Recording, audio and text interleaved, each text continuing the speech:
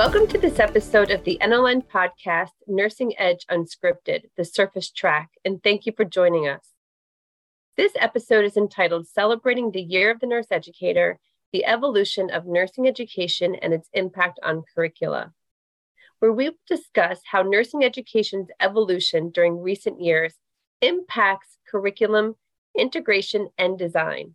We will discuss two key influencing factors, the EDUCAUSE Horizon Report and the NCSBN's Clinical Judgment Measurement Model. Please join Dr. Susan Fernares and I as we discuss why these resources are important considerations when designing and integrating curricula, and consider how the resources can challenge our teaching strategies to match the evolution. I would like to formally introduce my co-host for today, Dr. Susan Gross Fernares. Dr. Fernares is the Director for the National League for Nursing Division for Innovation and Education Excellence. Sue is instrumental in the design and implementation of NLN faculty development resources focused on the pedagogy of teaching and learning. Her expertise is in curriculum and teaching learning strategies with an emphasis in simulation and debriefing. Her research and publications focus on the development and use of reflective teaching strategies to enhance critical thinking.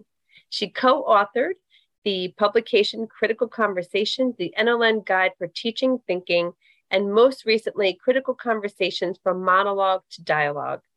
Sue is an admired mentor of mine and to many others. So let's jump right in. Thanks, Michelle, for taking time to have a conversation with me about this notion of journeying through nursing education. I'd like to spend the next 10 minutes really trying to set the stage for how we see nursing education, our roles as educators, and maybe some of the reframing that may need to happen in order for us to meet learners where they're at. So I appreciate you taking a little bit of a deeper dive with me here. That sounds good, Sue. And, I think this is important. I'm hoping our conversation can help nurse educators understand a little bit more about what needs to get pulled into curriculum design, what things we need to consider, what challenges might we need to overcome to help us create a thoughtful, mindful curriculum for our learners. Absolutely. So, Sue, I'd like to invite you to share your perspective on some pedagogical assumptions. And to do so, I'd like to do a little time travel, if you can take us back to help us understand some of the historical context around nursing education and nursing practice. And then we'll do a little comparison to what was and what is now. Yeah, as we think about that, absolutely time travel for sure, because I am not a new educator. And so as you think about this journeying through nursing education, we really do have to use our past to help inform us as we think about the now and into the future. And so maybe the way to look at it in this time capsule is to consider both practice and education. So if we were to think of ourselves as nurses who maybe began practice over 40 years ago. Now, perhaps, Michelle, you weren't born then, 40 years ago, but some of us were entering practice 40 years ago. And back then, as we think about that practice environment, when we were learners in nursing, faculty accompanying us to clinical, it was a situation where we may have seen a faculty student ratio of 1 to 10 students in the clinical environment. Most of the time we were assigned post-op patients to learn kind of that post-op piece, or perhaps we were in nursing homes caring for the aging.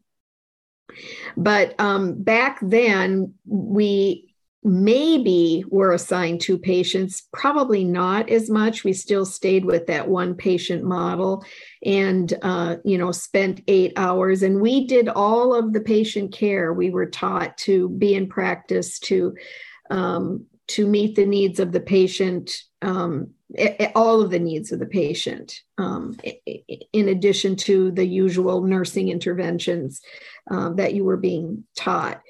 In the classroom, some of the assumptions underlying that form of teaching pedagogically was that it was this notion of applying theory. So you got your theory dump in class, and then you would go to practice, and just by the process of doing, you'd merge the theory and apply it in practice. That's generally what it was.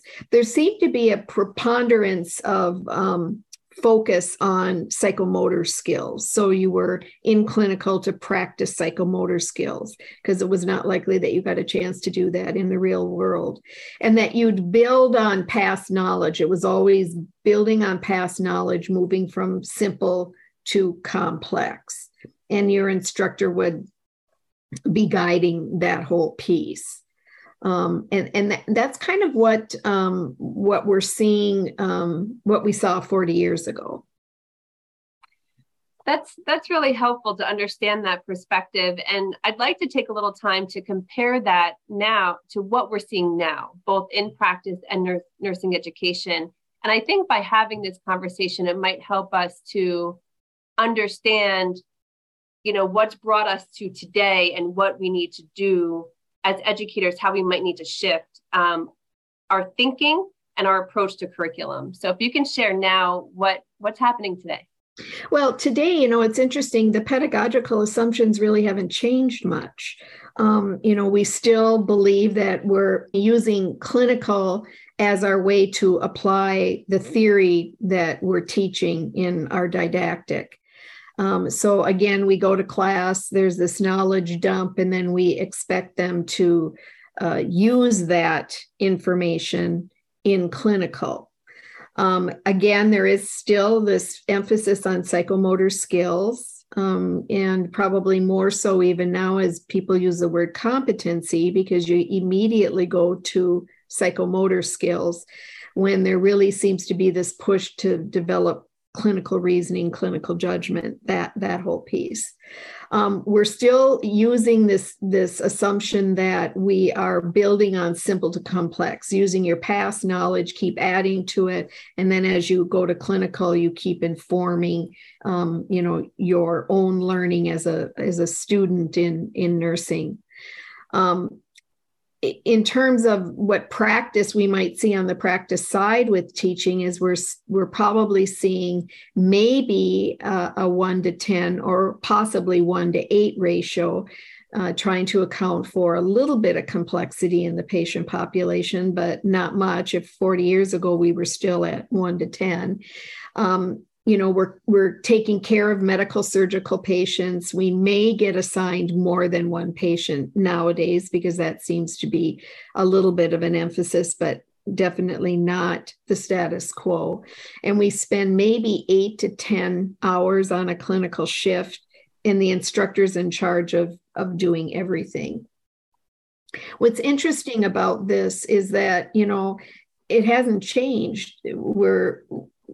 40 years ago, we're still using those same assumptions to guide how we prepare learners in real life in a clinical experience, except for the patient population in the healthcare industry has changed dramatically in the last 40 years. I always make the analogy that when I was in post-coronary or ICU 40 years ago, those patients exist today on general med surg floors. We're going to see nurses encounter vent patients and very critically ill that were once in ICUs now in these step down and in some of the mainstreaming of these patients into the general med surg population and into the community.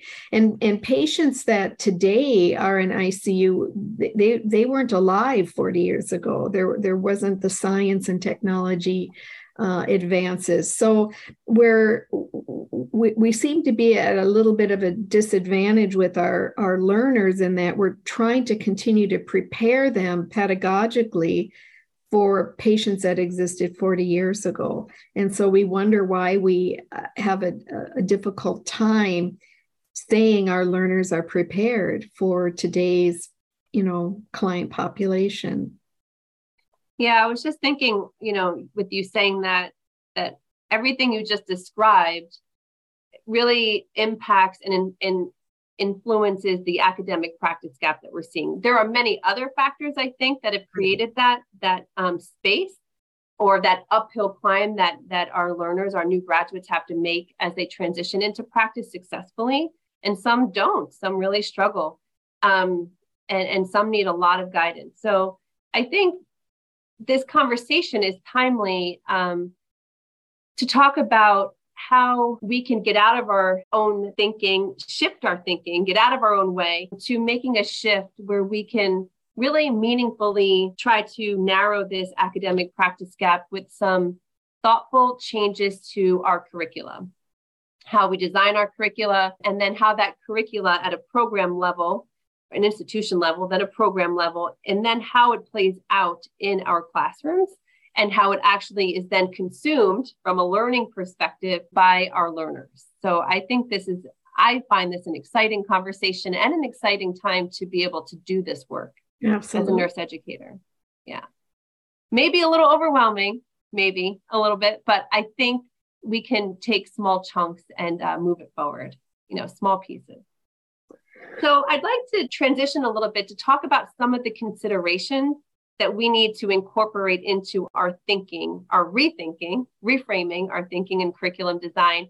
What are some, now that we've talked about the changing dynamics of education and practice, what are some of the resources or the guidance that informs that dynamic change? What's telling us as educators that this is the direction we might need to move?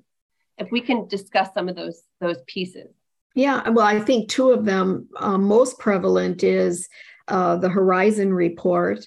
And the other factor that is really informing nursing education is the new NCSBN clinical judgment model. So let's talk a little bit about the Horizon Project. The Horizon Project was an initiative by New Media Consortium where they would chart a lot of the emerging technologies for teaching and learning. And it was launched back in 2002.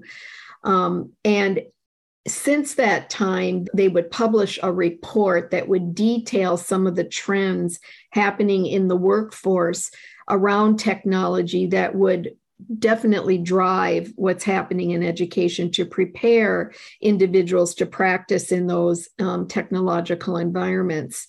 Since then, taken over by EDUCAUSE, which is a nonprofit association of the largest community, I would say, of technology, academic, industry, campus leaders that are looking to advance higher education and how they use IT in the learning. So in these reports, they talk about these emerging trends. And probably the most influential, as you think about trends in education, are some of the more contemporary things, are the use of artificial intelligence or AI that informs learning analytics. How do we know our learners are learning? We've become much more sophisticated over the course of the years to identify how learners are learning. We've had to adapt our learning spaces to account for both online and face-to-face, so a lot of hybrid learning. We've had to create tools that embrace AI, especially in our entertainment areas. Learners are using AI every day in their gaming on their phones. And how do we embrace that and bring that into our learning environments? And so those are some of the factors. And so really what it gets down to is what we call reframing the practice of teaching. It's no longer us as educators transmitting knowledge, which is really kind of how we've always seen our role, focused as the transmission of knowledge, but more how do we facilitate knowledge with our learners? And that requires us to rethink this practice of teaching. The information coming out and the technology is really going to be driving that. And that is a report that helps us understand where our consumers are, our learners are. And so that would be one driving force. That's great, Sue. And I love this idea of moving us as nurse educators, as a community of practice, from transmitter of knowledge to facilitator of knowledge. That it's not just the information's coming from my head and going to your head.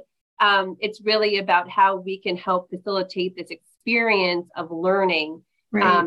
Practicing different skills, using knowledge and applying it to different contexts, that we can do that with and for our learners. And that more they may walk away.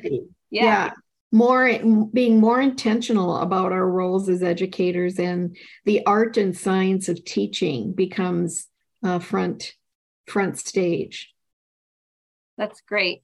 And, I think the second thing that you had mentioned, which I can jump in and talk about, Absolutely, is the clinical judgment measurement model that the NCSBN has designed to really guide the item writing and analysis, the test blueprint for the NCLEX Next Gen. So I'm going to show a screen here, a slide that has the model. And I want to guide you to the left side of the model has the layers, layer 0, layer 1, 2, 3, and 4.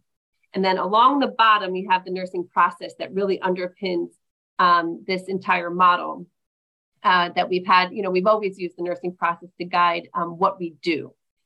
And then I'm going to skip around a little bit to orient you to the model. So at the top, at layer 1, you have clinical judgment. That's kind of the ultimate goal, right? We want to use our judgment, a clinical decision-making process, to inform a judgment, to make a decision that informs our care for our patients, how we communicate, our interventions, and how we can help meet our patients' needs.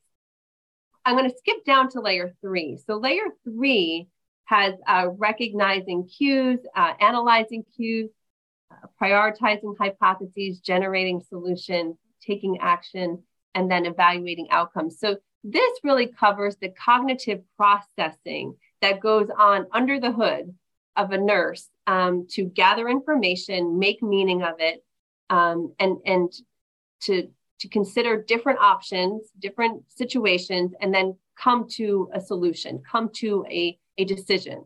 But you can see, I'm going to jump back up to layer 2, where you can see where this cognitive processing at arriving at a decision is iterative. It goes back and forth. You gather information, you're like, I need some more information. You get more information, and then you add that into, hopefully, you add that into now your new analysis.